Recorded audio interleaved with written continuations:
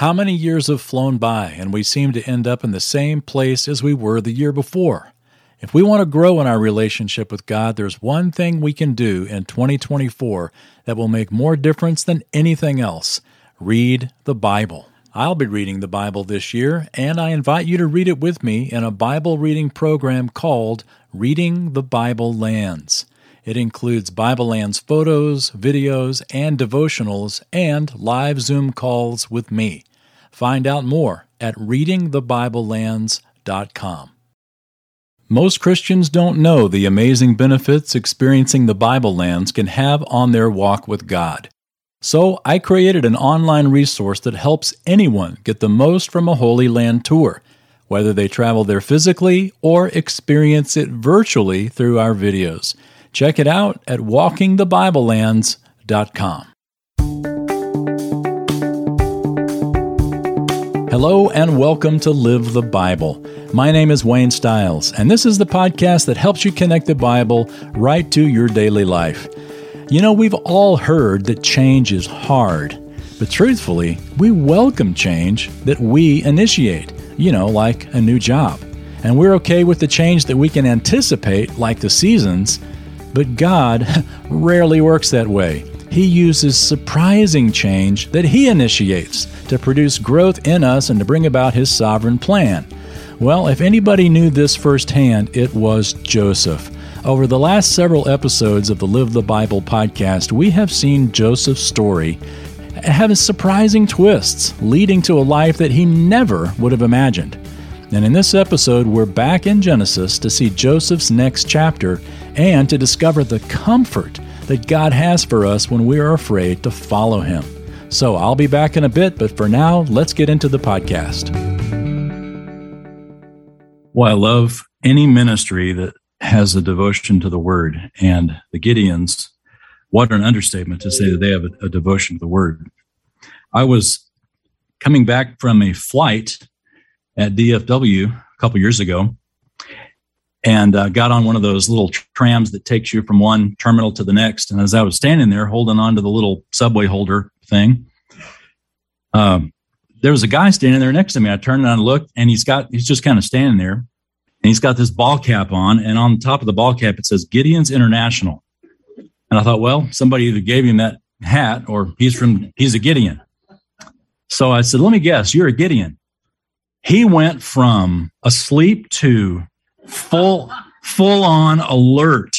And he began to tell me what he was doing. He was about to go. He was there at the airport. He was about to go international and take 1 billion Bibles to some country that he was going to. And he said, will you please pray for us? And we had literally a delightful conversation in about 3 minutes. He did most of the talking.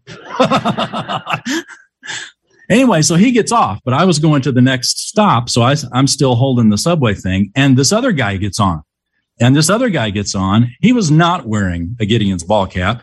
In fact, I'm not sure what ball cap he was wearing, but he started swearing and was just this, let's just say, a completely different conversation I had with this guy. And so we both got off together and went different directions. And as I was walking, I thought, you know what made the difference between these two guys? And I thought it was the Bible. The Bible. And in my personal life as well. I love coming and hearing my pastor teach. I love hearing good teachers, gifted teachers like we had today. Man, wasn't that magnificent? I think he could read the phone book and it would sound good just because of his accent. But when you combine that with Scripture, but you got gifted teachers on the radio. I mean, we've got great teaching all around us, but there is nothing that feeds my soul on a regular basis, on a daily basis, like my time in this book.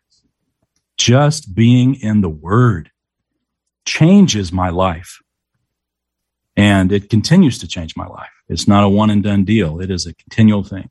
So let me just urge you not only to do the first part of the Great Commission, which is baptizing and sharing Gideon Bibles everywhere, but also using that word in your daily life, as Christ said, that you may teach them to obey everything that I have commanded. And everything is the whole book.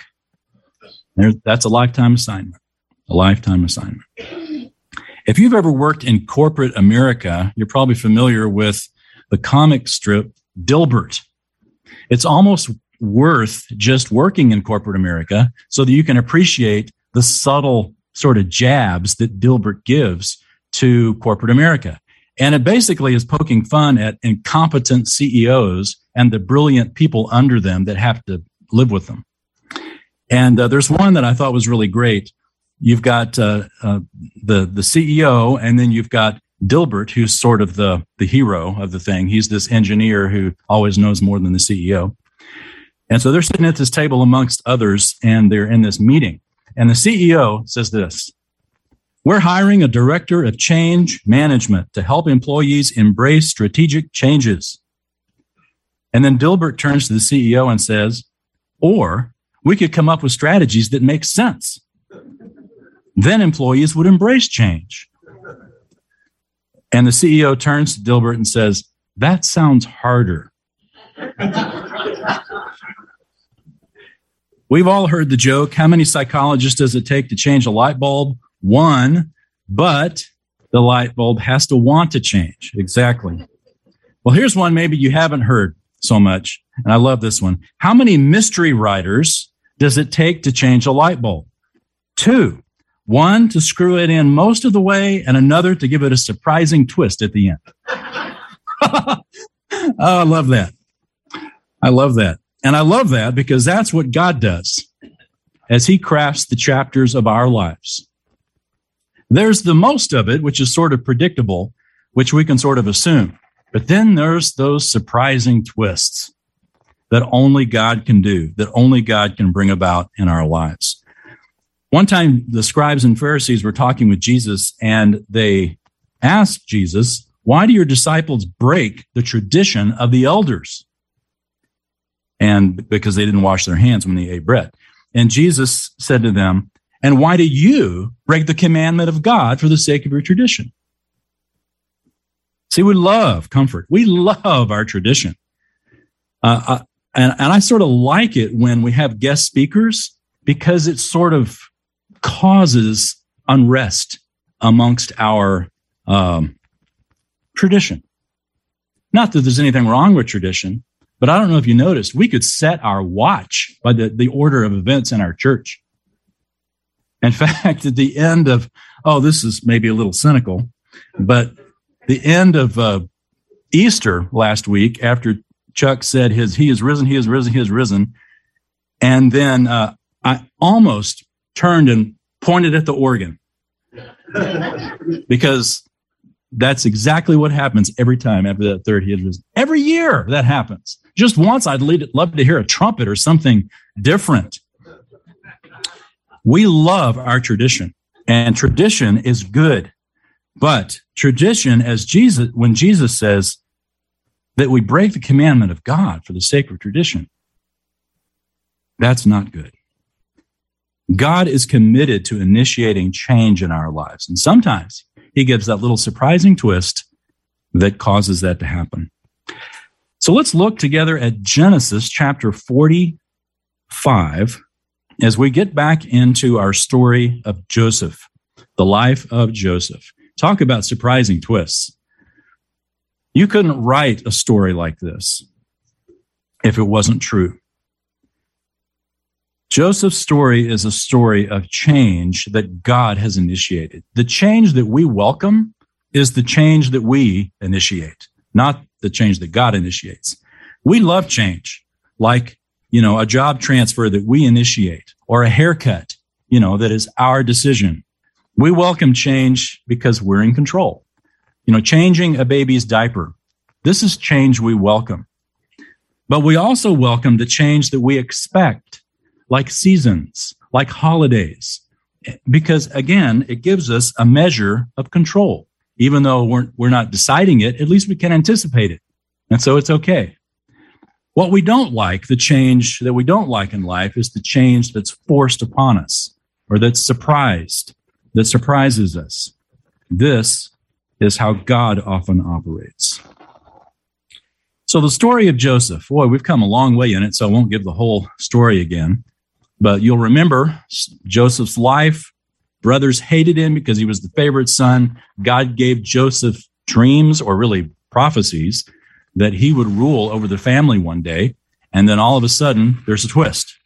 The brothers sell him into slavery, and now Joseph is 20-some years as a slave in Egypt, and then also began ruling Egypt by a wonderful set of circumstances that only God could bring about, including a famine. And the famine swept the whole earth, and yet there was food in Egypt, and Joseph is now head over all the program of distributing this food. And you remember how his brothers came, and he finally revealed himself to his brothers after several tests that proved that they had actually changed, and they weren't the rascals that they were years back. Well, last time we were together, we saw that Joseph finally reveals himself to his brothers. He tells them that he has forgiven the evil that they've done, and he says to go quickly back to Canaan and get the family, get their father, and bring the father and the family to Egypt, because there is still famine to come. The famine's only been going 2 years. There's 5 more years of famine. And so Joseph says, bring everybody to Egypt, and I'll take care of you. So Genesis 45, I think we left off down at verse 16. So Genesis 45, verse 16 is where we'll begin. Now, when the news was heard in Pharaoh's house that Joseph's brothers had come, it pleased Pharaoh and his servants. And Pharaoh said to Joseph, say to your brothers, do this, load your beasts and go to the land of Canaan, and take your father and your households and come to me, and I will give you the best of the land of Egypt, and you will eat the fat of the land. Now you are ordered, do this, take wagons from the land of Egypt for your little ones, for your wives, and bring your father and come. Do not concern yourself with your goods, for the best of all the land of Egypt is yours. Then the sons of Israel did so, and Joseph gave them wagons according to the command of Pharaoh, gave them provisions for the journey. To each of them he gave changes of garments, but to Benjamin he gave 300 pieces of silver and 5 changes of garments.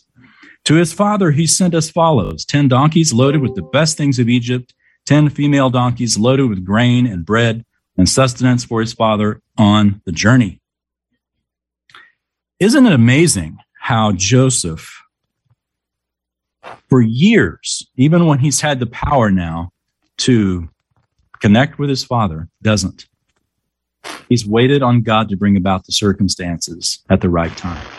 But as soon as he reconciled with his brothers, as soon as the circumstances were right, Joseph wasted no time in going and getting his father and bringing his father to Egypt. It's wonderful how the Lord has so worked in Joseph's life to give him this ability to wait and to not use his power for his own benefit, but to wait on God to bring about it in his time. Interesting, verse 20, you might have a marginal reading like I do. Verse 20 here says, do not concern yourself with your goods. My marginal reading says, let not your eye look with regret on your vessels, which isn't terribly helpful. The King James Version, for once, says it in a way that's kind of nice. It says, don't let your eye regret your stuff. The American Standard Version also calls it stuff. Here's Darby's translation. Darby says, and let not your eye regret your stuff, for all the good of the land of Egypt shall be yours. How many people's spiritual lives are struggling because of their stuff? They don't want to grow in the next step because they're concerned about their stuff. Interesting. Even when we're told something is better is coming, we will cling to the past. And the brothers are told, you know what? Forget your stuff, all your vessels. You get the best of Egypt waiting for you. Leave all that behind. So the brothers depart for Canaan, and look at what Joseph reminds them in verse 24. Interesting statement. He says, so he sent his brothers away, and as they departed, he said to them, do not quarrel on the journey. This is a brother who knows his brothers. It's been 22 years, and he still knows his brothers. These parting words are more than just a reminder to be nice. You know, like your mom would always tell you with you and your siblings, be nice. It was more than just be nice. But rather, Joseph realized that the ride home is going to give them 12 days of sitting in the saddle with one another and to mull over the inevitable conversation that they faced in Hebron when they got back to Daddy Jacob. Remember, they had told Jacob 22 years earlier, look, here's this garment. See if this is your son's garment.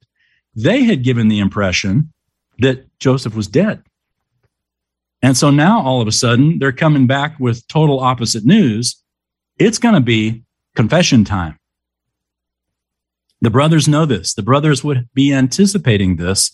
And what happens when you've got confession that you've got to do? When you're in a tight situation and conviction comes upon you, how do we normally react as people? When you feel conviction, all of a sudden your index finger sticks out and you want to point somewhere else other than at yourself. Those of you who are married know this exactly. It's not your fault, right? This is what Joseph anticipates. Of course, the good news is going to come easy enough. Joseph's still alive. Yay. We're going to survive the famine. Yay. Oh, and we lied to you 22 years ago about Joseph. This is inevitable. And they can't just go and say, what do you know? Joseph's alive. Big surprise for all of us. No, because they're going down there and Joseph is going to be able to tell Jacob the truth. The truth is inevitable. They're going to have to face it. And they got 12 days to think it over. So Joseph's telling them, don't argue. Don't argue about this. Remember, Reuben had tried to rescue Joseph. Judah had suggested selling him instead of killing him. Joseph knows his brothers, and so he urged them to keep peace with each other as they rode home. So Jacob also, he can do the math. The father, Jacob, he knows how long it takes to get there, how long it takes to get back, knew about when to expect him, probably had some, watch person to watch for them to see if they were coming. And they began to show up, and it wasn't just, the brothers, but it's the brothers plus all this stuff, all this amazing riches of Egypt. You've got donkeys full of all these riches, far more than they went down to purchase. So Joseph wasn't just being generous when he sent all this, stuff back with his brothers. This was proof that Joseph is ruling Egypt. They couldn't have bought all this. So this is proof that something had happened. But before Jacob could ask about all the wagons, his sons spoke first. Verse 25, these are words Jacob never would have expected. Verse 25 says, then they went up from Egypt, came down to the land of Canaan to their father Jacob. They told him, saying, Joseph is still alive and indeed is ruler over all the land of Egypt. But he was stunned, for he did not believe them. Typical Jacob. Typical Jacob. Struggled to believe it. And it took basically proof in his face to make it happen. He was stunned. The marginal reading says his heart grew numb. It's from a Hebrew word that basically means limp or useless. Just imagine him he's so stunned, he's just sort of staring with his mouth open. He can't believe what he's hearing. Last time his Jacob's sons came and talked about Joseph, they had used this fake, this coat of many colors dipped in fake, not Joseph's blood, but a goat's blood, and as proof that Joseph was dead. But they didn't refer to him as Joseph. Remember, 22 years earlier, they said, examine this to see if it is your sons. They couldn't even say his name. But now they come back, not with proof that he's dead, but with proof that he's alive, and they say Joseph. They actually use his name. Very different brothers this time around.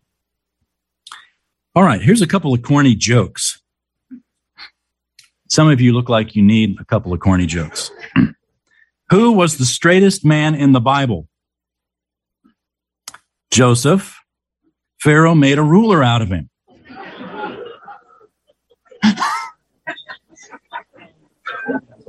Mike Saul liked it, at least. I see him smiling.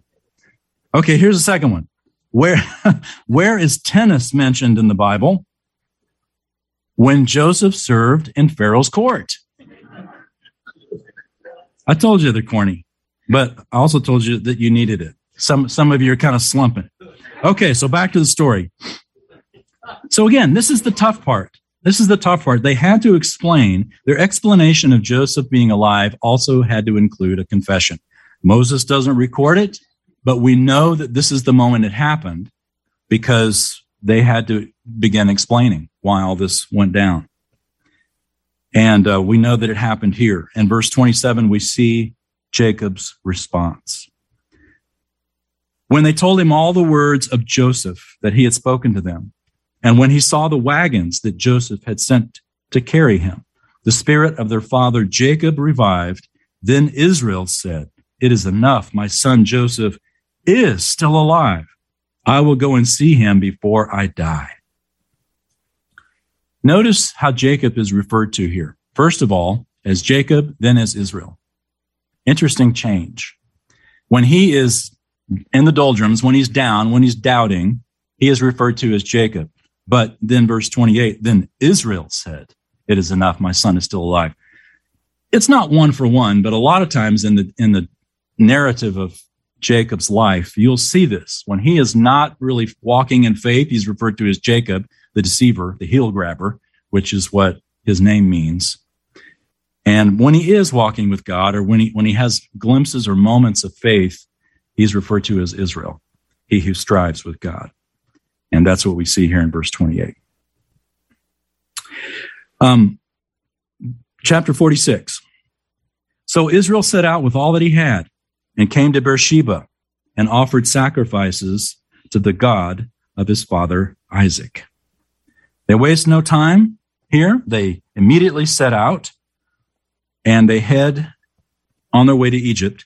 If you're familiar with the geography of Israel, there is a highway, or was a highway. Actually, it still is the highway today. Major highway, north-south, along the hill country is called, in the scriptures, we refer to this highway as the way of the patriarchs. I don't think it's actually referred to as that in the scriptures, but that's what we refer to it as, because it is the major road that the patriarchs walked all up and down. It started up north at Shechem and made its way down along the hill country, the ridge of the hill country, and it dead-ended at Beersheba. Beersheba was sort of the last stop in Israel before you'd head out into the desert, into the wilderness area. In fact, Beersheba was so much considered sort of the last stop that it was the proverbial ending. Like in America, we say from sea to shining sea. In Israel, you would say from Dan to Beersheba. It was the geographical markers from north to south. Beersheba was the south, as it were. It's like when you leave Beersheba, you are leaving the land, the promised land. And so they get there, and Beersheba is more than simply this. You may remember in Jacob's life that Jacob was raised at Beersheba. This is where he and his brother Esau were raised by Isaac and Rebekah. This is where decades earlier, Jacob saw his mother, Rebekah, for the last time when she convinced him to run from Esau.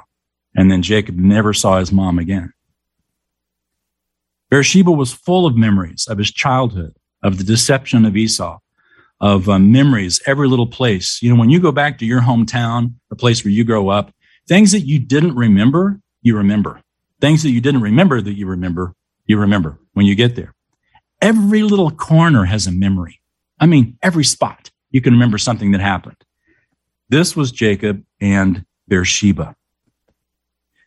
And it was also, throughout the scriptures, Beersheba became a place of a departure for spiritual journeys. Abraham, Hagar, Jacob, of course, and even Elijah later in the scripture. This is a place where they had a significant encounter with God.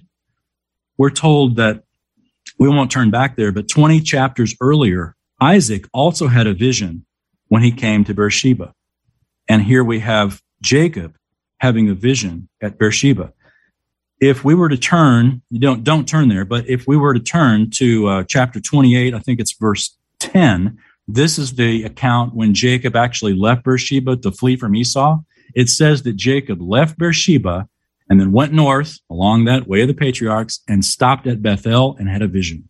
So as Jacob was leaving the land to go to Haran and ultimately to find a wife, he ended up with 4 wives and much more than he anticipated.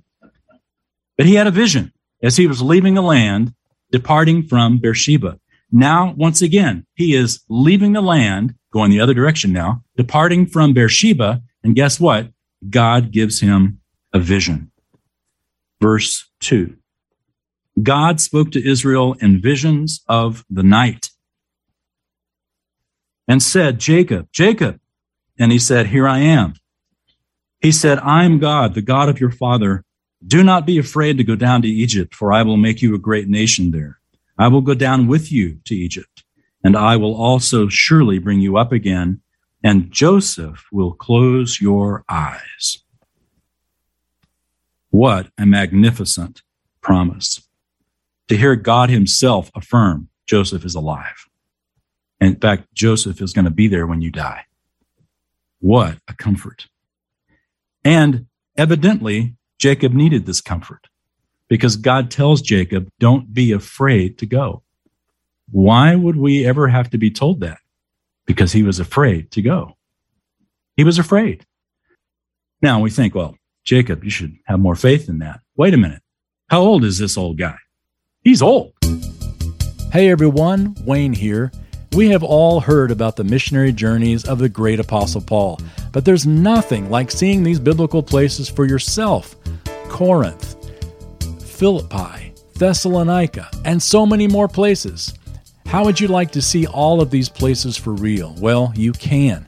Registrations are well underway for my upcoming tour to Greece and Turkey in the footsteps of the Apostle Paul. There's even an optional extension to the great cities of Rome and Pompeii. There's still room for you to experience these places that will change the way you read the New Testament, I'm certain. Check out the video and complete itinerary at waynestiles.com/tours. And now, back to the podcast.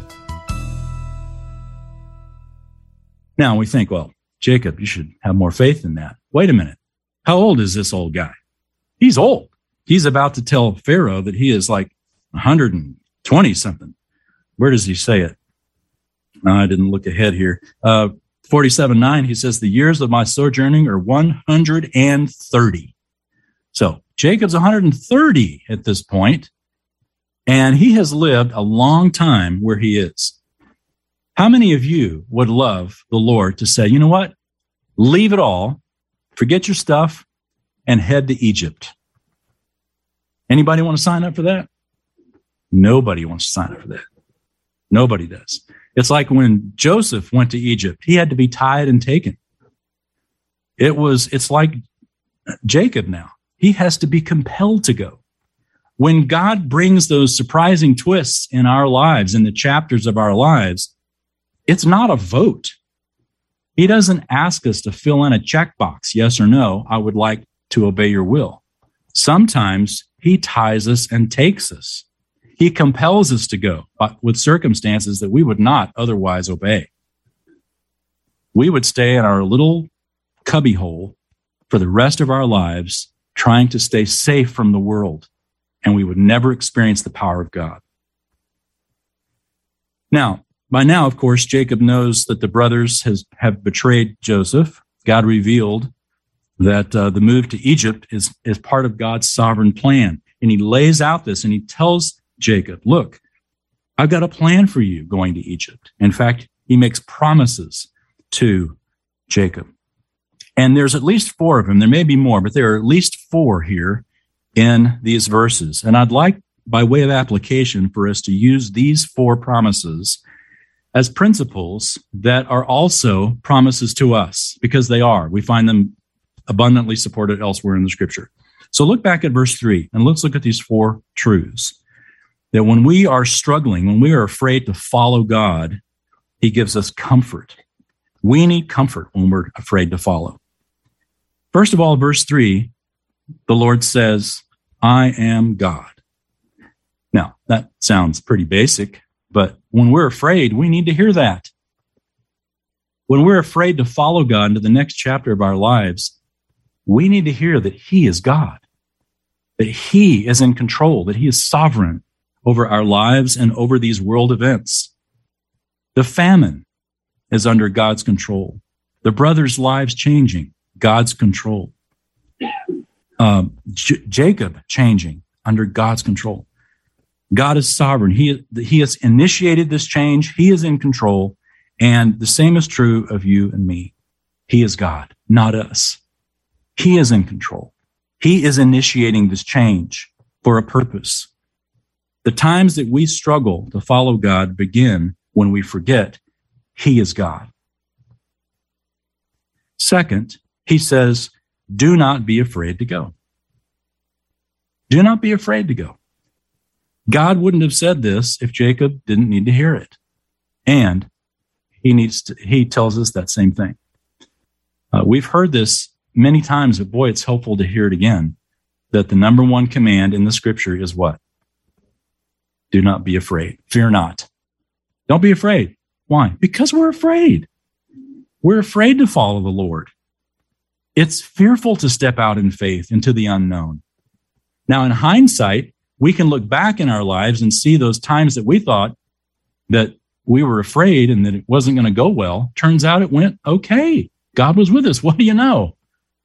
The same is true with our future. So first he says, I am God. Second, he says, do not be afraid to go.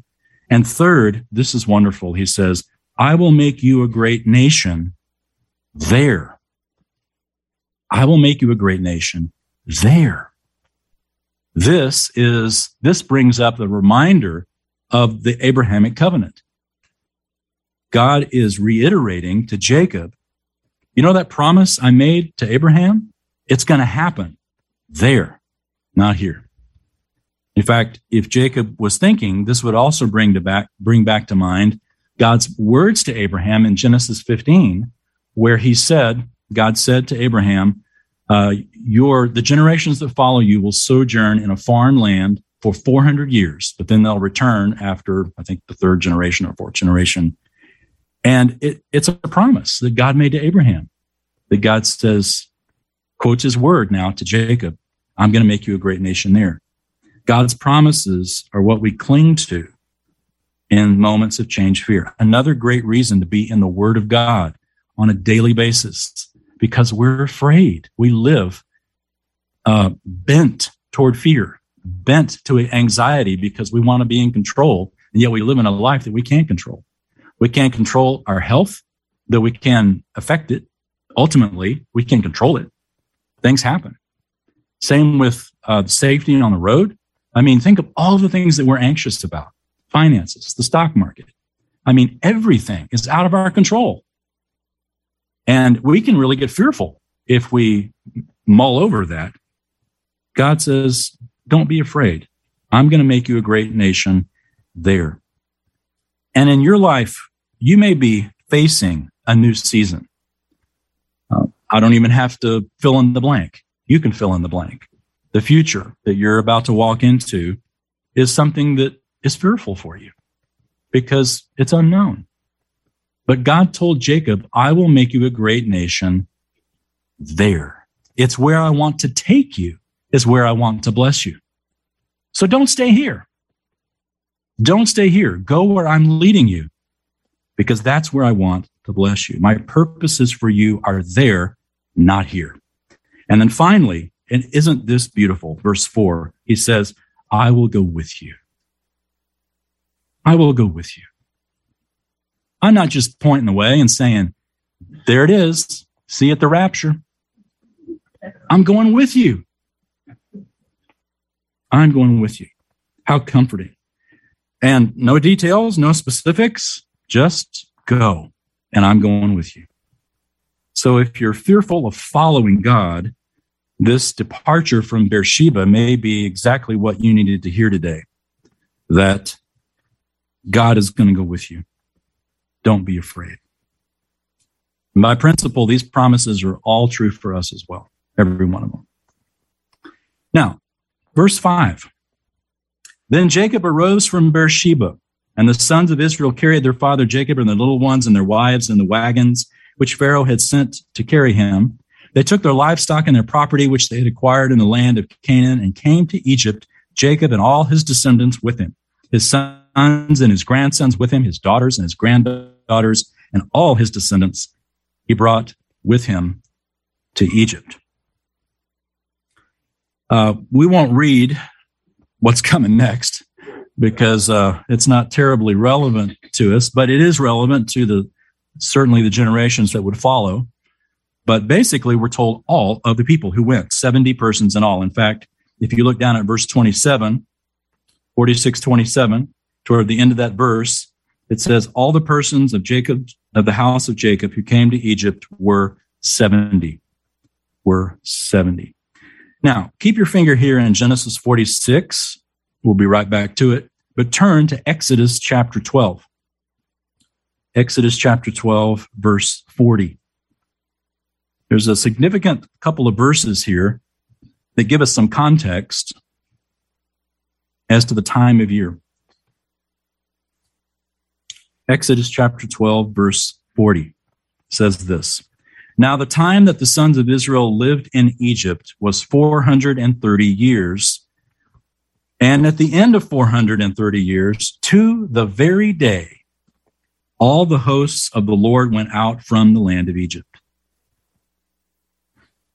So just as God had told Abraham, your descendants are going to sojourn for 400 years. Exodus tells us specifically it's 430 years. And we're told that it was to the very day. And we know when this very day was in Exodus 12, because we know the Passover was in March. So if that's true, back up 430 years in March, and we're back to Genesis 46. So that this was March. This was spring. This was a great time to travel.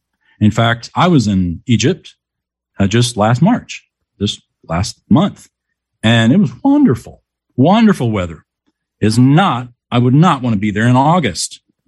I don't even want to be in Texas in August, but I live here. It's a wonderful time. So this is March. It was very pleasant. God had not only provided the abundance of Egypt, but he had provided a wonderful time of year to get there for the old man, Jacob. And as the journey neared its end, Judah, we're told, rode on ahead, verse 29, to let Joseph know, or verse 28, let Joseph know they were coming. It says, now he sent Judah before him to Joseph to point the way before him to Goshen. And they came into the land of Goshen. Joseph prepared his chariot and went up to Goshen to meet his father Israel. Man, you imagine how fast that horse was running. As soon as he appeared before him, he fell on his neck and wept on his neck a long time. Then Israel said to Joseph, now let me die, since I have seen your face, that you are still alive. Wonderful, wonderful reunion. I love it that Joseph is such a tender guy. You ever notice how many times Joseph cries in this story? I mean, all throughout these chapters, all throughout these weeks, if you look, Joseph cries a lot. And it's kind of like Taylor Gardner. Has anybody ever had a conversation with Taylor that he hasn't cried? Such a tender man, just like Jesus. Jesus, I think, was tender like that. And Joseph was like that, wasn't he? Such a sensitive guy. I read that the average man, and this is sort of a slight on us as men, we cry once a month. My daughter tells me she cries at least once a day. I just, as a really sensitive father, I said, why? Guess how that went? She started crying. But Joseph's a sensitive guy. And he and his father at this wonderful reunion are just in tears over the goodness of God. Just wonderful. God is able to do wonderful things. Imagine Jacob's mindset, holding his son he thought he had lost. We're going to see later as Joseph presents Joseph's sons to Jacob, that Jacob says, I never thought I'd see you again, and yet here I am seeing your sons. This is the goodness of God. This is how God works in our lives. Think about the times in your life where it's so much easier to just be negative, because if we're negative, we won't be disappointed. But if we try to think positive, what happens? We get disappointed. Disappointing is no fun. So we just live negative. That way we think, yep, that's what I thought. And yet God often shows up to pour water on our negativity, doesn't he? Sometimes he will bless us in ways that are so far beyond what we would imagine that we can only attribute it to the grace of God. He can do it. He can do it. Now, it doesn't happen every day. If it happened every day, it'd be kind of blasé. No big deal. Hey, great. Another $1 million in the bank account. Oh, ho-hum. No. God selects these times in our lives when we need the blessing in such a way that we'll never forget it. Jacob and Joseph never forgot this. Of course they didn't. And here it is in the scriptures, significant enough for us to remember as well. We're told in Ephesians that God is able to do far more abundantly beyond all that we ask or think. It's not just God gives us what we ask. He gives us beyond what we ask or think.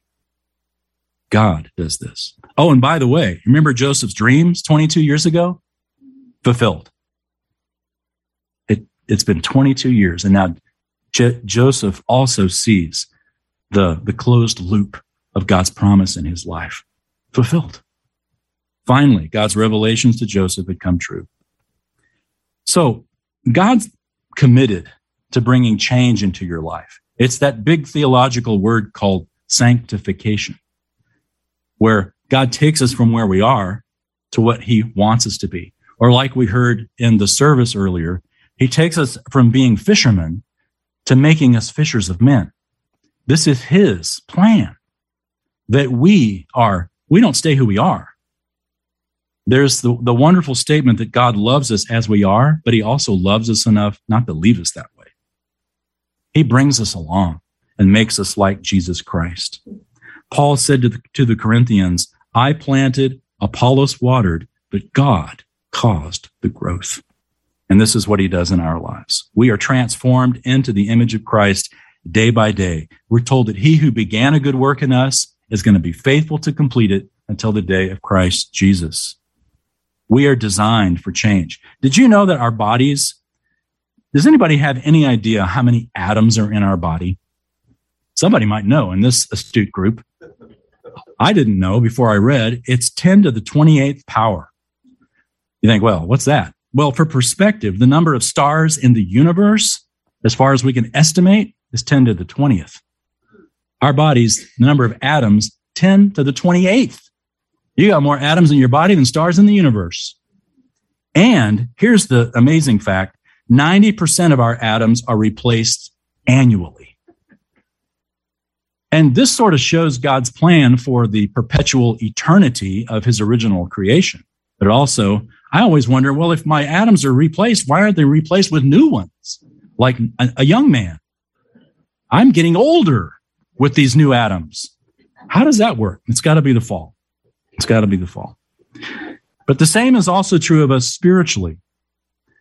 Paul writes, do not be conformed to the pattern of this world, but be transformed by the renewal of your mind.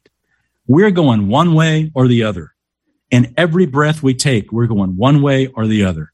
And we choose, if we're going to grow spiritually, by what we choose to dwell on. It's really that simple. It's that simple, but it's also that hard. The renewal of our mind.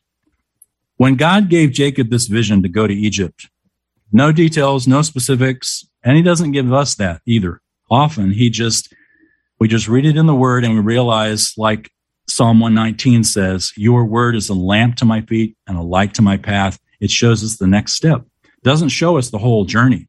It's like the headlights in front of your car. The headlights in front of the car aren't high beams. They're low beams. Maybe we should say the headlights in front of our lives are not high beams. They're low beams.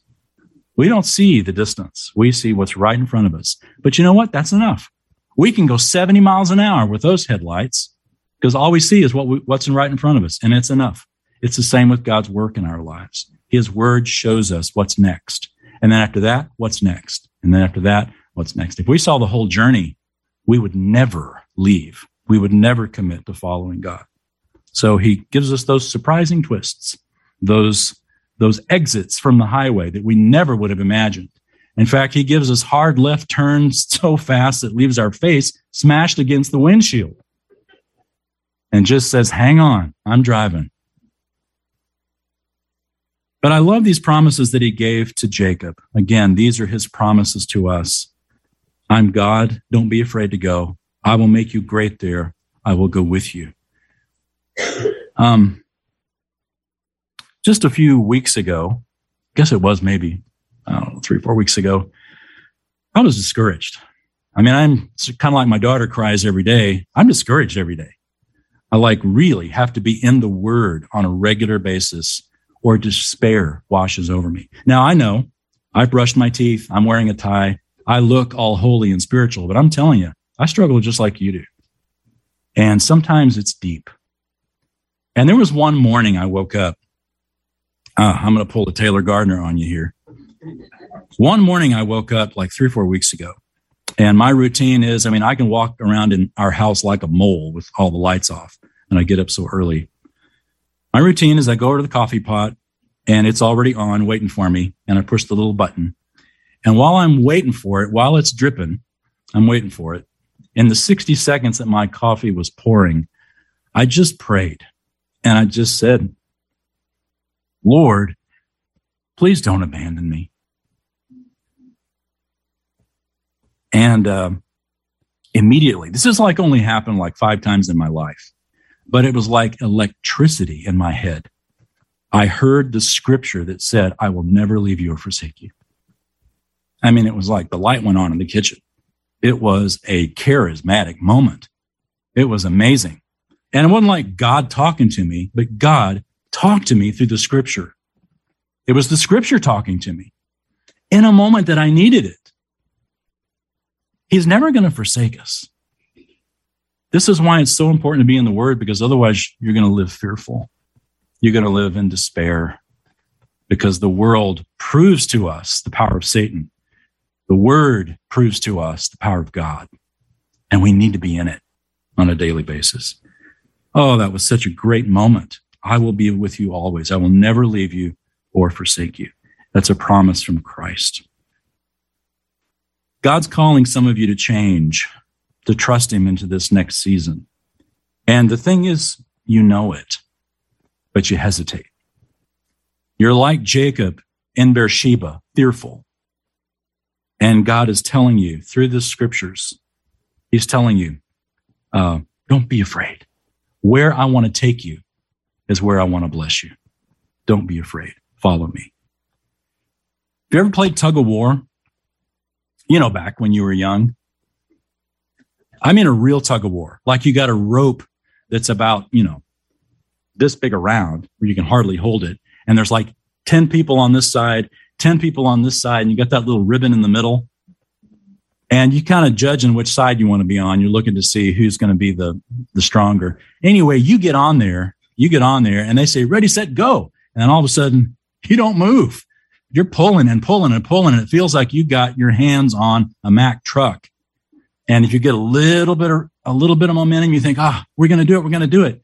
But boy, when it starts going the other way, it is a gut-wrenching feeling. It's like, I am not in control. As hard as you pull, you can't win. That's what it's like in our walk with God. When we're tug-of-warring against him. Have you ever tried to tug-of-war in your spiritual life? God wins in that battle. He can pull harder than you.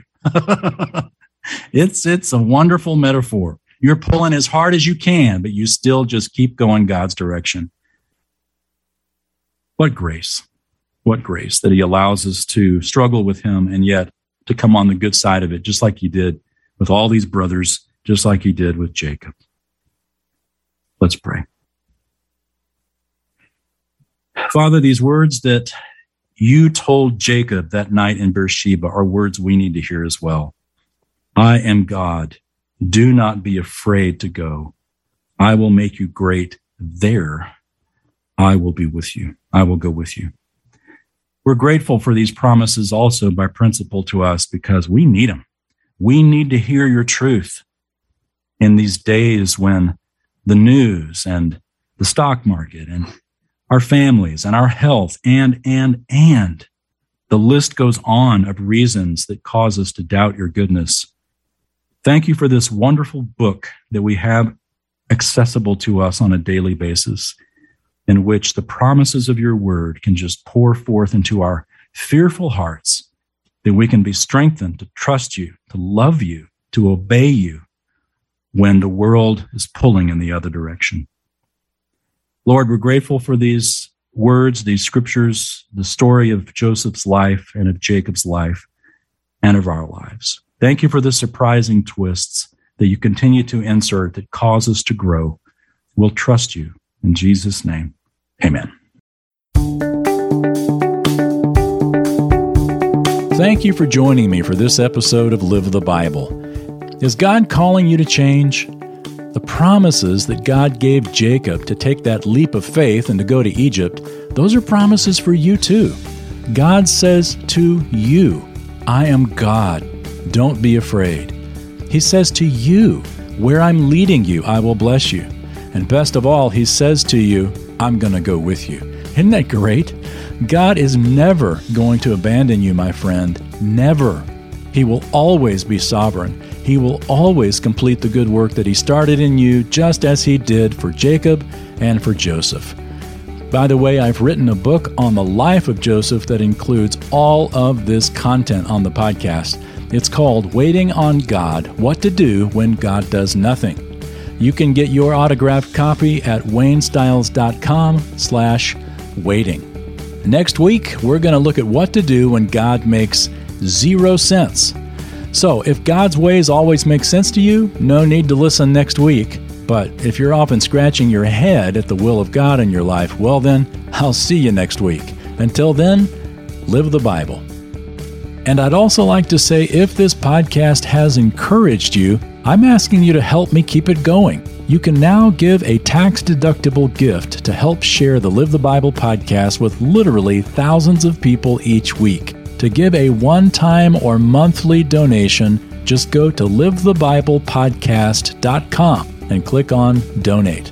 That's livethebiblepodcast.com and click on Donate. Thanks so much, and God bless.